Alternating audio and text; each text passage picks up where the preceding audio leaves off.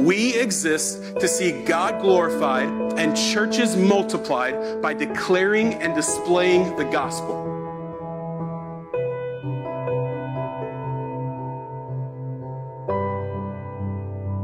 Good morning. Today our scripture verse will be from Nehemiah chapter 9 verses 38 and then Nehemiah chapter 10 verses 28 to 39.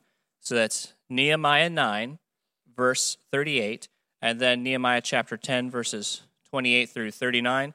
And one more time, that is Nehemiah chapter 9 verse 28 and then Nehemiah chapter 10 verses 28 through the end. And actually, that last one, it's verse 38 of chapter 9. Correct myself. So, verse 38 of chapter 9. Because of all this, we made a firm covenant in writing. On the sealed document are the names of our princes, our Levites, and our priests.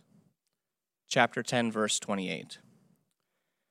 The rest of the people, the priests, the Levites, the gatekeepers, the singers, the temple servants, and all who have separated themselves from the peoples of the lands, to the law of God, their wives, their sons, their daughters, all who have knowledge and understanding, join with their brothers, their nobles, and enter into a curse and an oath to walk in God's law that was given by Moses, the servant of God, and to observe and do all the commandments of the Lord our Lord, and his rules and his statutes.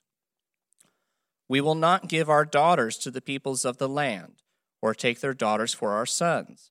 And if the peoples of the land bring in goods or any grain on the Sabbath day to sell, we will not buy from them on the Sabbath or on a holy day.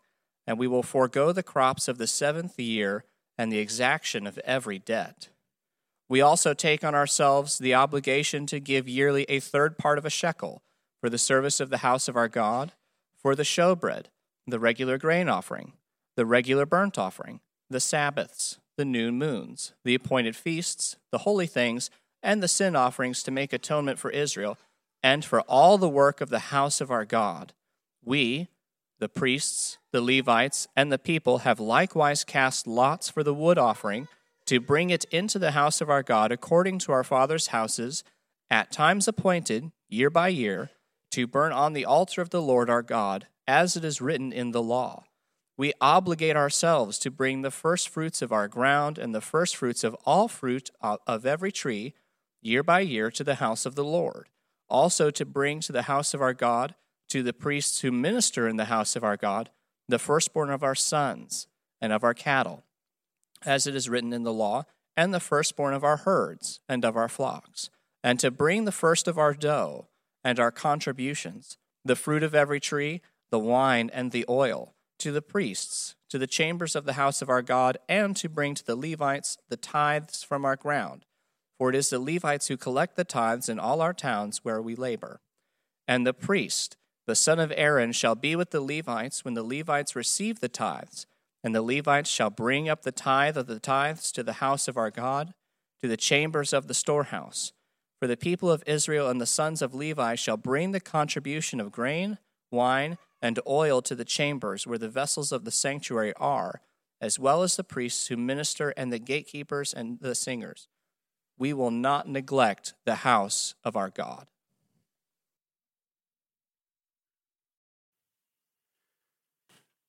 Thank you, Philip, for reading. Thank you, Sam, for leading us in worship and worship team. Good morning. It's good to see you today. And I just want to say happy Mother's Day to all of the mothers in the room. On Mother's Day, it's a day at Emmaus where our attendance goes down rather than up like every other church. And part of that is that we have so many young families who travel and then go to church with their parents and those sorts of things. But for all of you who are here and you're a mother, I want to say happy Mother's Day to you. And we want to recognize that this is a day where it is a day of celebration for you, and the fact that this is a heavy and weighty task that you have. Right? Your stewardship as a mother is a stewardship of the gospel. Right? You're not just stewarding little lives that you're raising, but you're stewarding the gospel into those lives. It's an eternal task.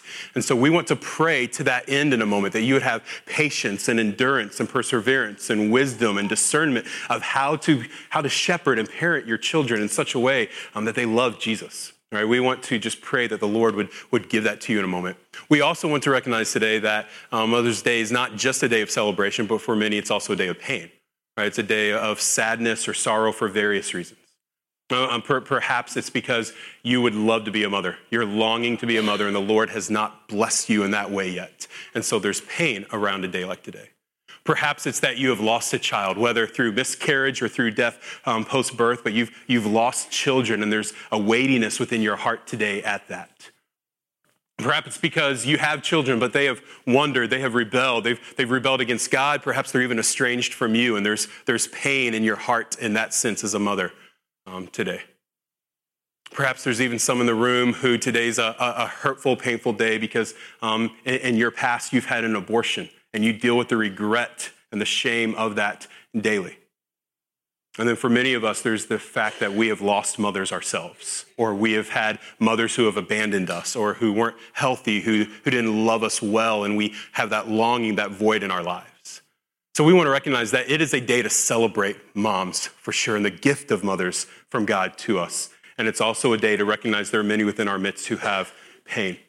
To those of you who have pain, let me say this to you today. Your identity, your value, and your justification before God, and even your joy in life is not dependent upon your mothering. Right? It does not rest solely in the fact that you are a mother, but it rests in the fact that you are a daughter of the King. If you've placed your faith in Christ, that's where your joy comes from. If you've placed your faith in Christ, that's where your identity comes from, your value comes from. It is not in the fact that you are a mother or are not, that you mother well or mother poorly, that you've had grave sins in your past or haven't, or even in the fact, church, that we have or don't have strong relationships with our mothers today.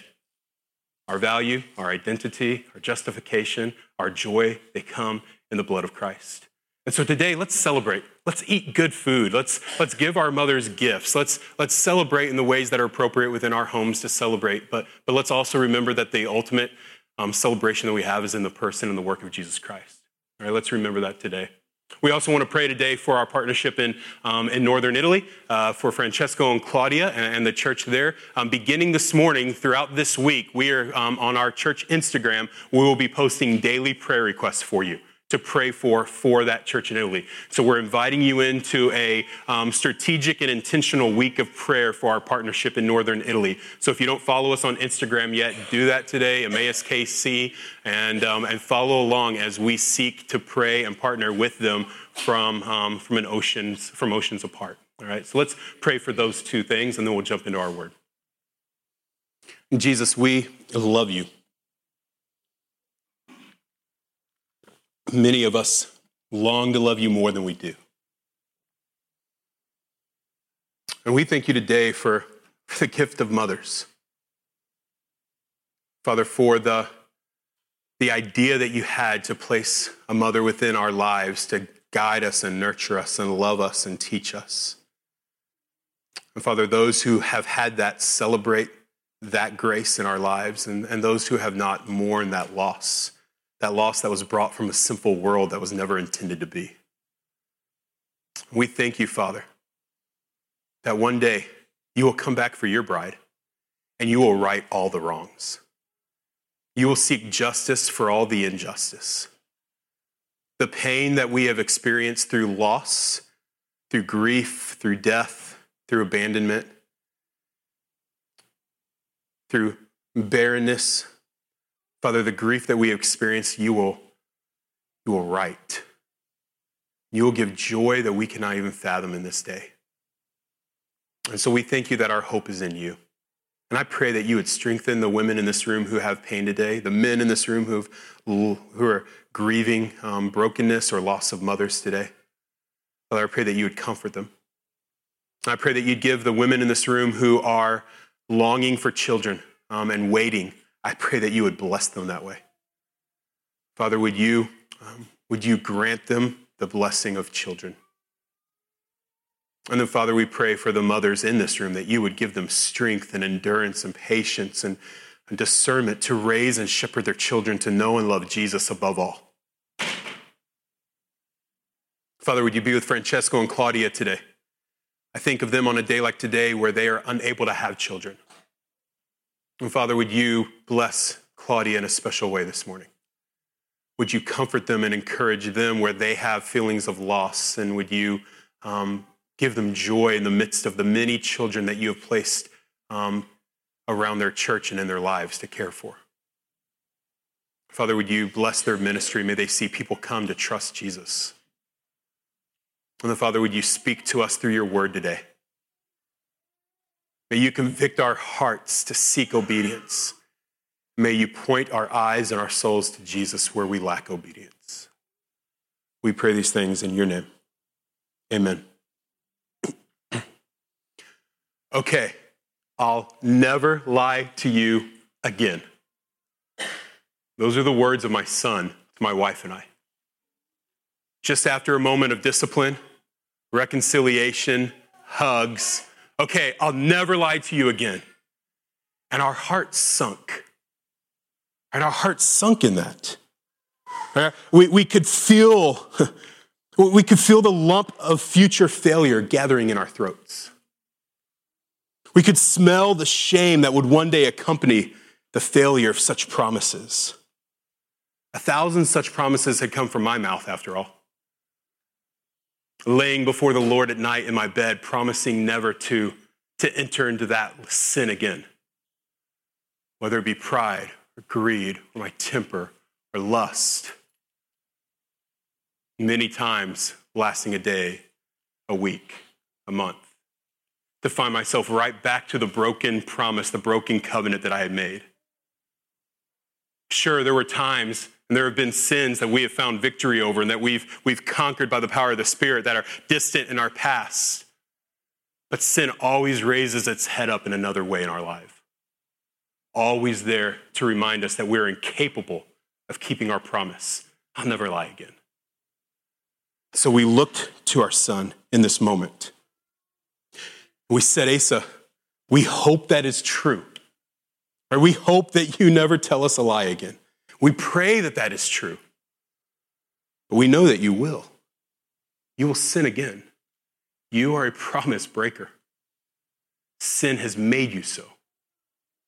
But Asa, there will never be a lie that you tell that mom and dad won't be ready to love you in the midst of. Right? Our love does not end the day that you tell us another lie. It doesn't change from this day to the day that you don't lie to the day that you lie again. There's love and there's mercy and there's discipline and there's correction and there's love and there's mercy over and over again. And he looked up at us with this big smile and said something profound like, look at this rock. And the conversation was over. The teaching moment was done. And he lied again the next day. I'm sure you've been there in this situation, whether with your children or with yourself, right? Where there's this bold promise of obedience, this bold oath of life change, and then failure. And then failure.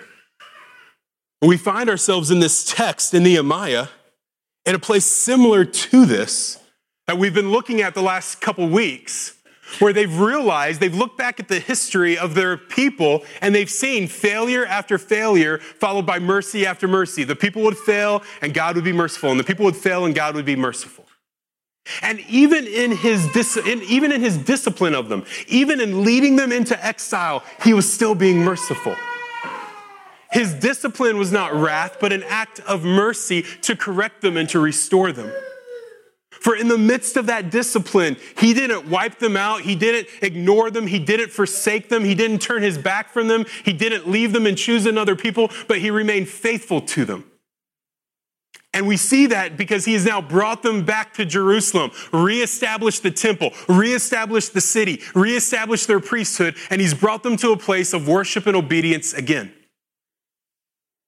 And we saw through chapter 9, their picture of looking at failure and mercy, and their response of weeping and confession and crying out for help. And at the end of 39, we read today, and we talked about last week, they enter into a covenant. Right? Just read it again. Chapter 9, verse 38. Because of all of this, we made a firm covenant in writing on the sealed documents, and the names of our princes and our Levites and our priests. right? They signed a document, a firm covenant, a covenant in writing, and then they signed it. Those of you who are here who are covenant members, like, you have some understanding of this, right? That there is a covenant that you have signed in paper, put your name on, saying, we will obey the Lord in these ways and believe the Lord about these things. Right? It's a signed covenant that you've entered into saying, this is my lifestyle and this is my belief. That is what they've done with each other here. That's what they've done before the Lord here. And so they sign this.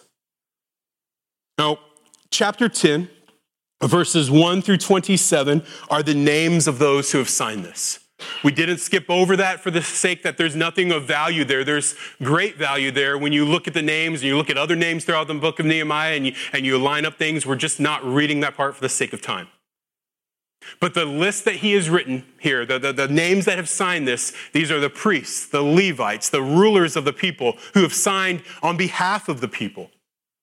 But it's not just someone signing on behalf of the people. The people have taken an oath as well. Verse 28. Verse 28.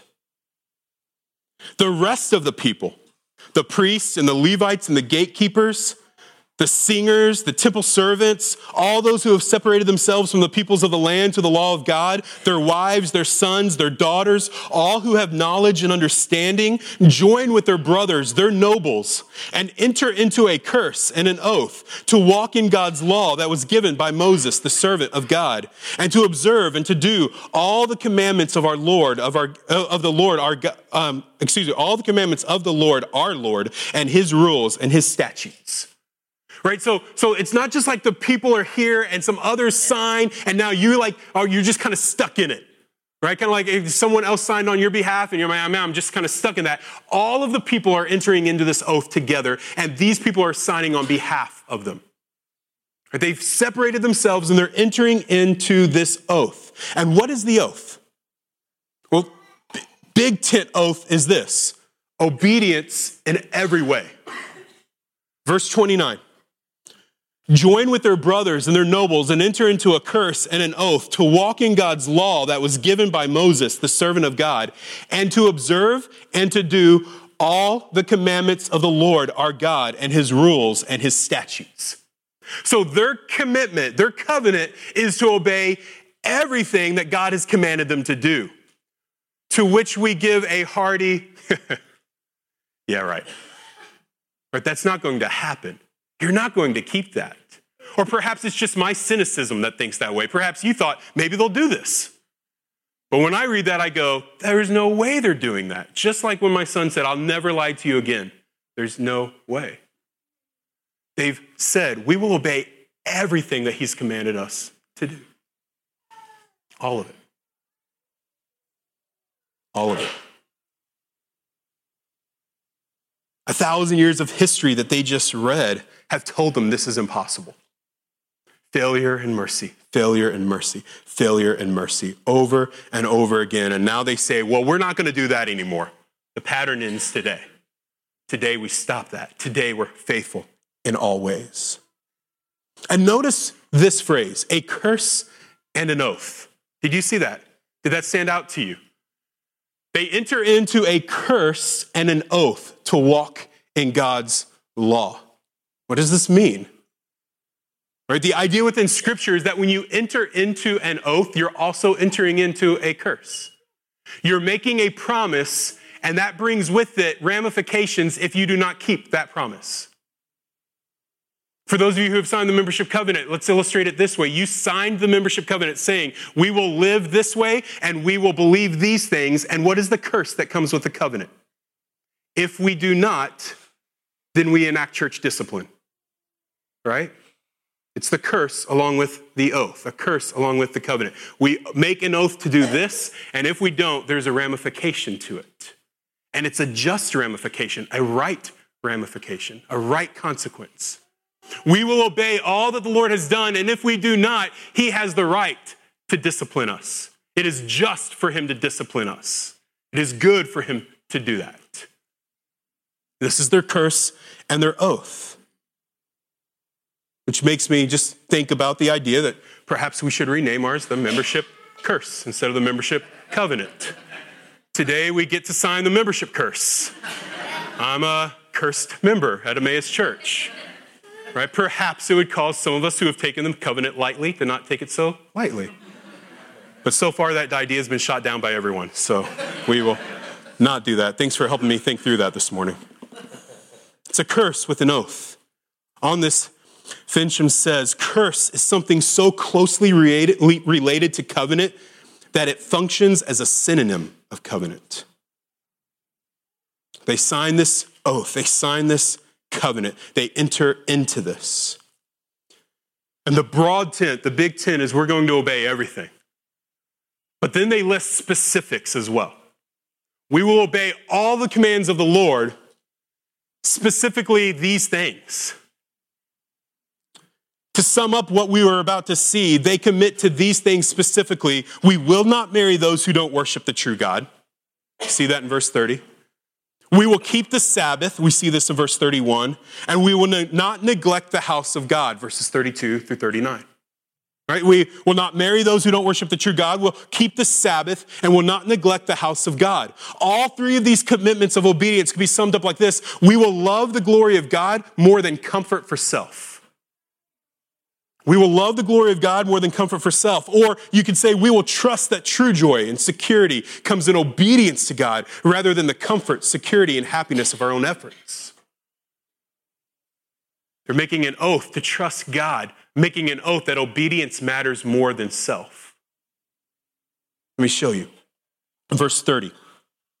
In verse 30, it says this. We will not give our daughters to the people of the land or take their daughters for our sons. Right? We will not give our daughters to the people of the land or take our daughters for our sons. In other words, we will not marry those who do not worship the true God. This isn't an issue of multiracial marriage. This is an issue of multi-faith marriage. Those who don't believe God versus those who do trust in God.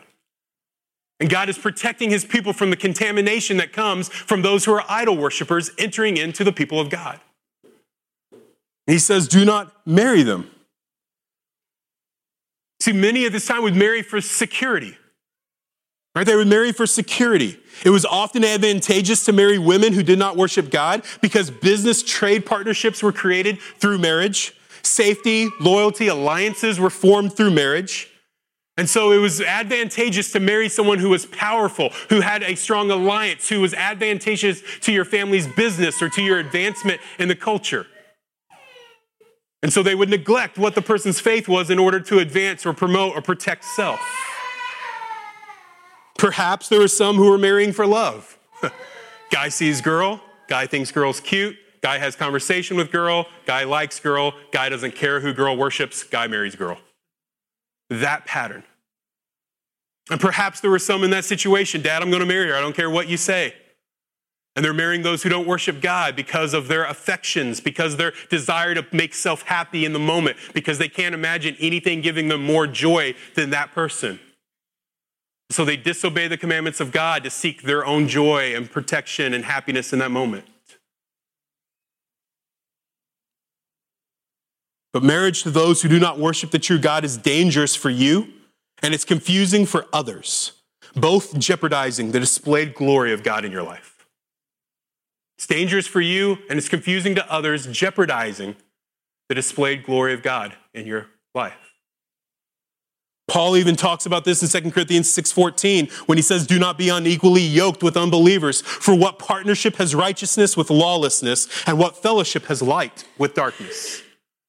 It is unwise. You should not be there. You should not enter into that.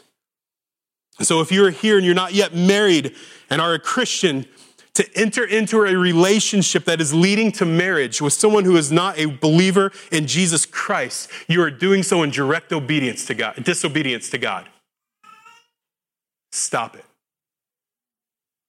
Break it off. Face the pain now, because obedience to God brings more joy than your disobedience with that person.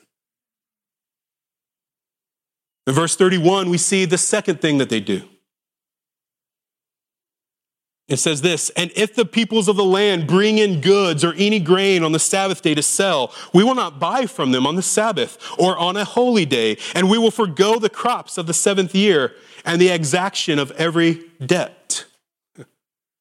Right, the second thing they do is they make an oath, they vow, they covenant to keep the Sabbath. We're not going to buy and sell on the Sabbath. They're committing to giving up profit for obedience. They're committing to giving up profit in exchange for obedience. Obedience is more important to them than the profit of buying and selling on the Sabbath. If they don't buy on the Sabbath, they could be missing out on good deals. If they don't buy on the Sabbath, they could be missing out on a business partnership that could be formed through that purchase. If they don't sell on the Sabbath, they're missing out on $1 today that they might not get tomorrow. And they're saying, we're going to neglect that. We're going to avoid that. We're not going to do that. We're going to lose that because obedience is more important. It's more important to obey God and to take a day of rest from providing for ourselves, from caring more for ourselves, from trusting ourselves more than we trust God, for seeking to advance ourselves. It's more important to rest from that, to rest in God, than to seek gain. And then in verse 32 through 39, by the way, also under the Sabbath, they also agree not to raise crops, not to harvest crops on the seventh year. So they're giving up a day every week of profit and a year out of every 7 of profit, trusting the Lord. And then third, verses 32 through 39, they say that we will not neglect the house of God. That's how they end it in verse 39. 32 through 39, they go through this list of ways that they're going to give, right? That they're going to give of their tithes to the temple. They're going to give of offerings to the temple. They're going to give the first fruits of everything that they have, cattle, grain, children, to the temple, so that the people of God could be cared for and taken care of because the temple of God's cared for and taken care of.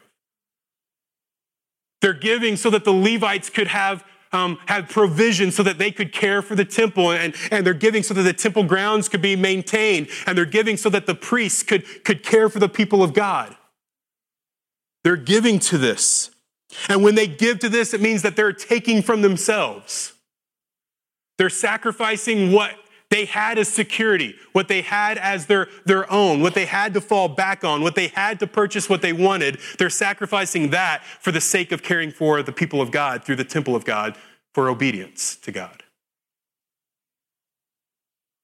In verse 35, they even use this phrase, we obligate ourselves. We're obligated to do this. This is our responsibility.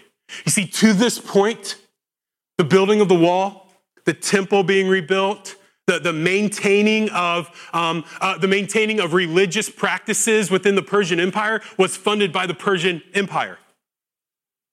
The king would send funds to maintain your religious practice. He valued multiple religions, and he wanted multiple people to be able to worship in their own way, and he would fund their worship. And the people of God here are going, no longer are we going to be dependent upon those from the outside to fund our worship, because then we're dependent upon them. Instead, we're going to obligate ourselves to do this so that we never have to stop worshiping again. The temple will be cared for by us. It's more important to obey God in giving than to build your own financial security.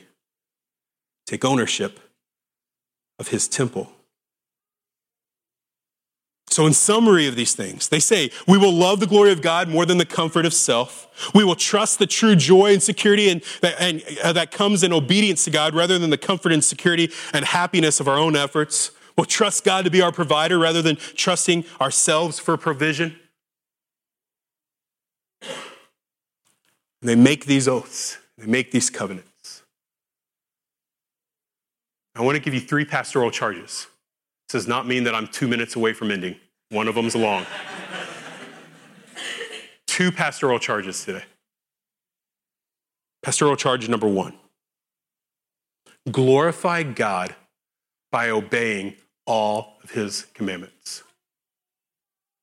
Glorify God by obeying all of his commandments. Do not be lazy in your obedience. Do not be choosy in your obedience. As Sam led us in confession, do not make excuses for your disobedience. Do not rename it to get by with it not being a sin in your mind and in your heart.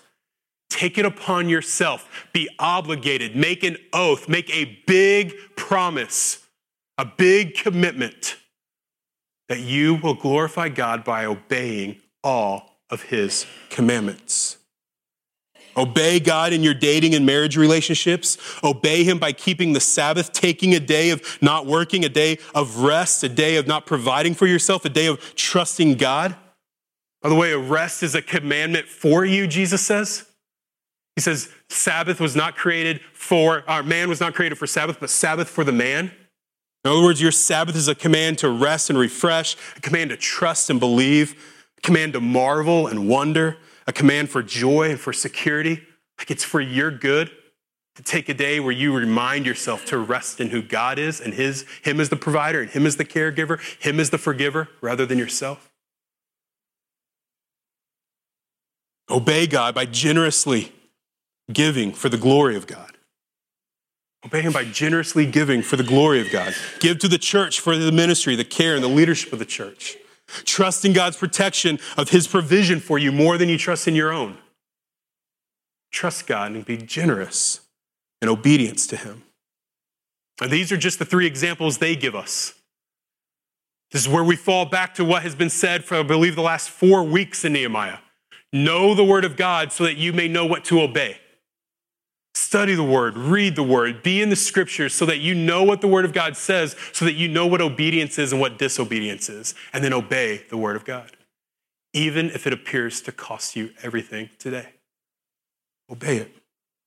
So pastoral charge number 1, glorify God by obeying God's commandments. Do not take that lightly, church.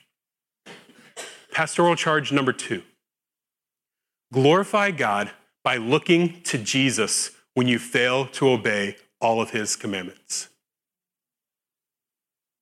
Glorify God by looking to Jesus when you fail to obey all of his commandments. See, it sounds ridiculous for these people to make the promise that they made. We will keep everything. And yet it was right for them to make that. Their heart was right in this. Their desire was right. They had seen the mercy of God and it propelled them, it made them long to be obedient. And many of you have been there longing for obedience. Maybe it's in our moments of confession here on Sunday mornings when you realize your sin. Maybe it's through a song that we sing that makes you realize God's faithfulness to you in the midst of your sin. Maybe it's when you are overwhelmed with conviction in some other way, in some other setting, and you long to be obedient in all things. It is not wrong to make a declaration to the Lord. We will be faithful in everything. That's what I long to do. That's my commitment to you. It is right. It is good. And it is impossible. But do not let the impossibility of that oath cause you not to make it and to push for it, to try for it. Rather, let the impossibility of the oath cause you to look to Jesus when you fail it. When you fall, when you sin again. This is why John Piper says that their covenant truly is a curse. They could not and they would not keep it. And neither can you. This is where our question of what time is it that we've been asking is so good for us. It is so good for us. You see, if we fast forward to chapter 13, I'm going to steal Pastor Sam's thunder from a few weeks from now. We fast forward to chapter 13 in this book. In chapter 13, Nehemiah has gone back to the Persian Empire, and now he comes back to Jerusalem to visit again. And when he comes back, here's what he finds. He finds that they have broken everything they've made an oath to keep. Specifically, chapter 13 says the people are marrying women of other religions. Chapter 13 says the people are working, selling, and buying on the Sabbath. Chapter 13 says the people have ceased giving to the temple and therefore neglected the care of the temple and the provision for the Levites and the priests, so much so that the Levites and the priests are now working in the fields to make their own provision because no one's providing for them. And if you remember a guy by the name of Tobiah earlier in this book. Tobiah, the great taunter of God's people, the guy with that great comeback of if a fox touches your wall, it'll fall down. That Tobiah. Tobiah has now moved into the temple courts and taken up residence within the temple. The people of God have completely neglected their oath in a couple chapters. They've forsaken their God. We are like the Jews at this time of Nehemiah. We are like these people. We too find ourselves to be unfaithful over and over and over. We too have great need of confession and of a reformed life, living in obedience to God's commands. We too have made bold oaths, strong covenants of faithfulness. We too have broken our oath time and time again, embracing disobedience and neglecting the glory of God. We too find that no matter how many times we say, okay, I won't lie to you again, we keep lying. We keep lusting. We keep harboring bitterness. We keep fearing. We keep doubting. We are very much like them.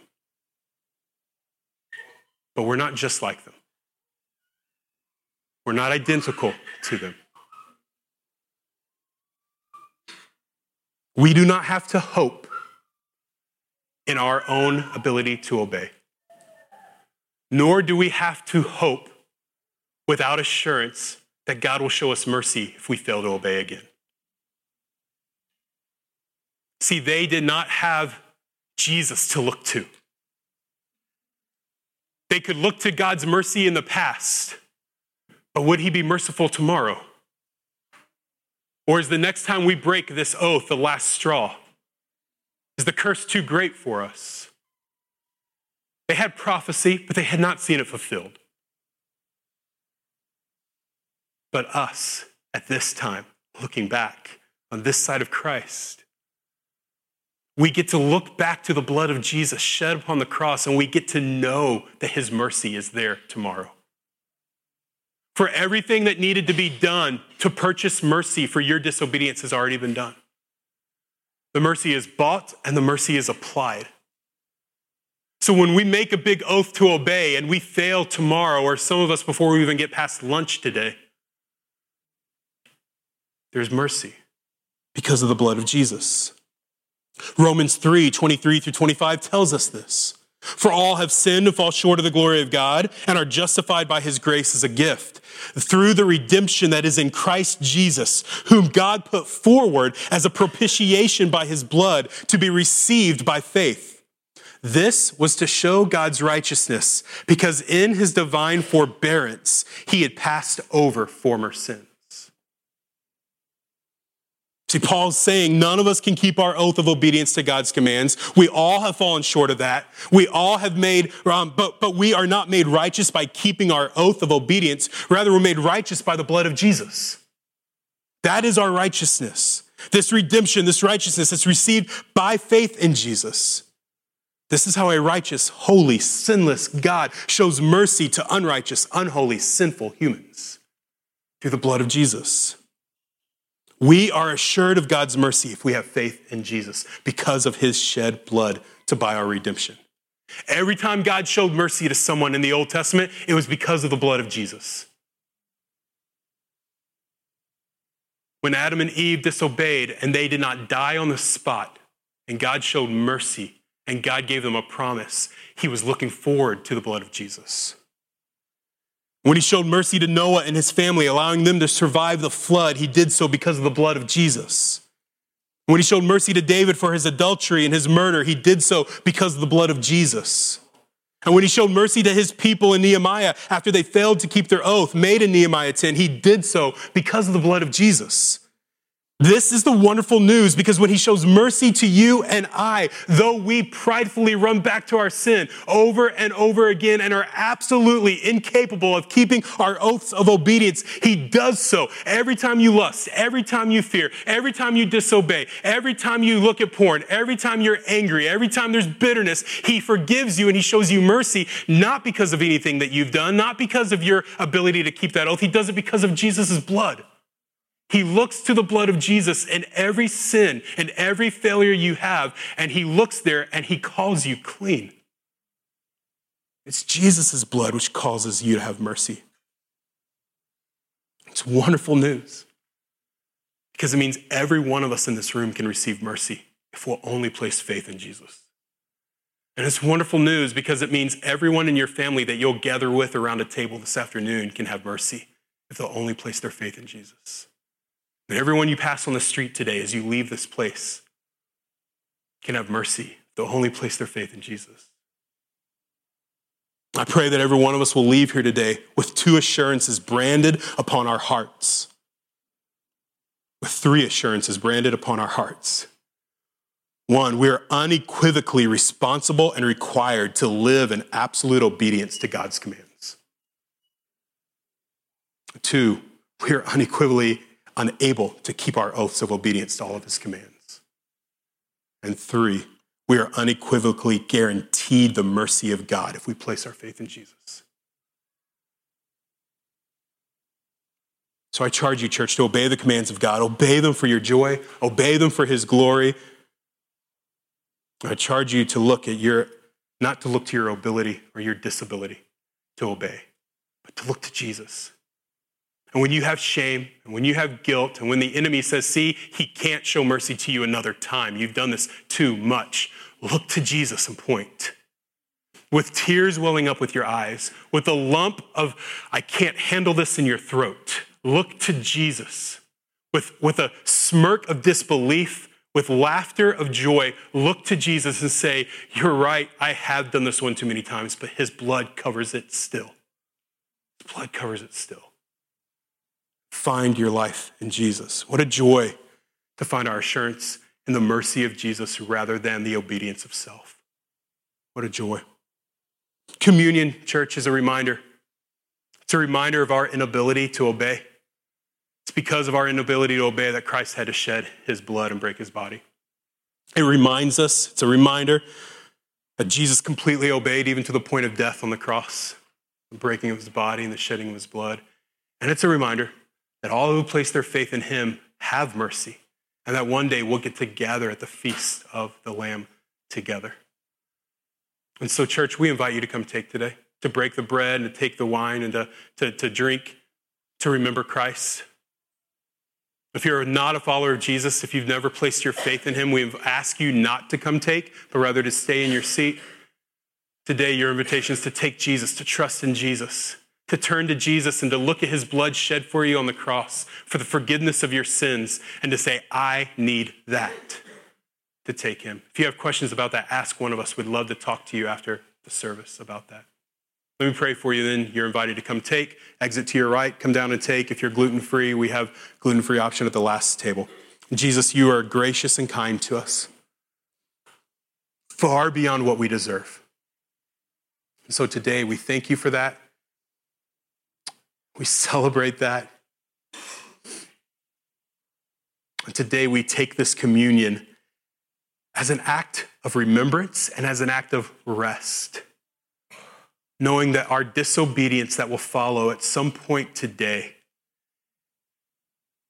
has already been guaranteed mercy because of your shed blood. And so may our faith in Jesus increase. May our hope and our assurance be firmed up, not because of our ability to make big covenants, but because you're already shown mercy through the blood of Jesus. I pray these things in your name. Amen. Thank you for watching this Amaze KC podcast. More information about Amaze KC can be found available online at www.amazekc.com.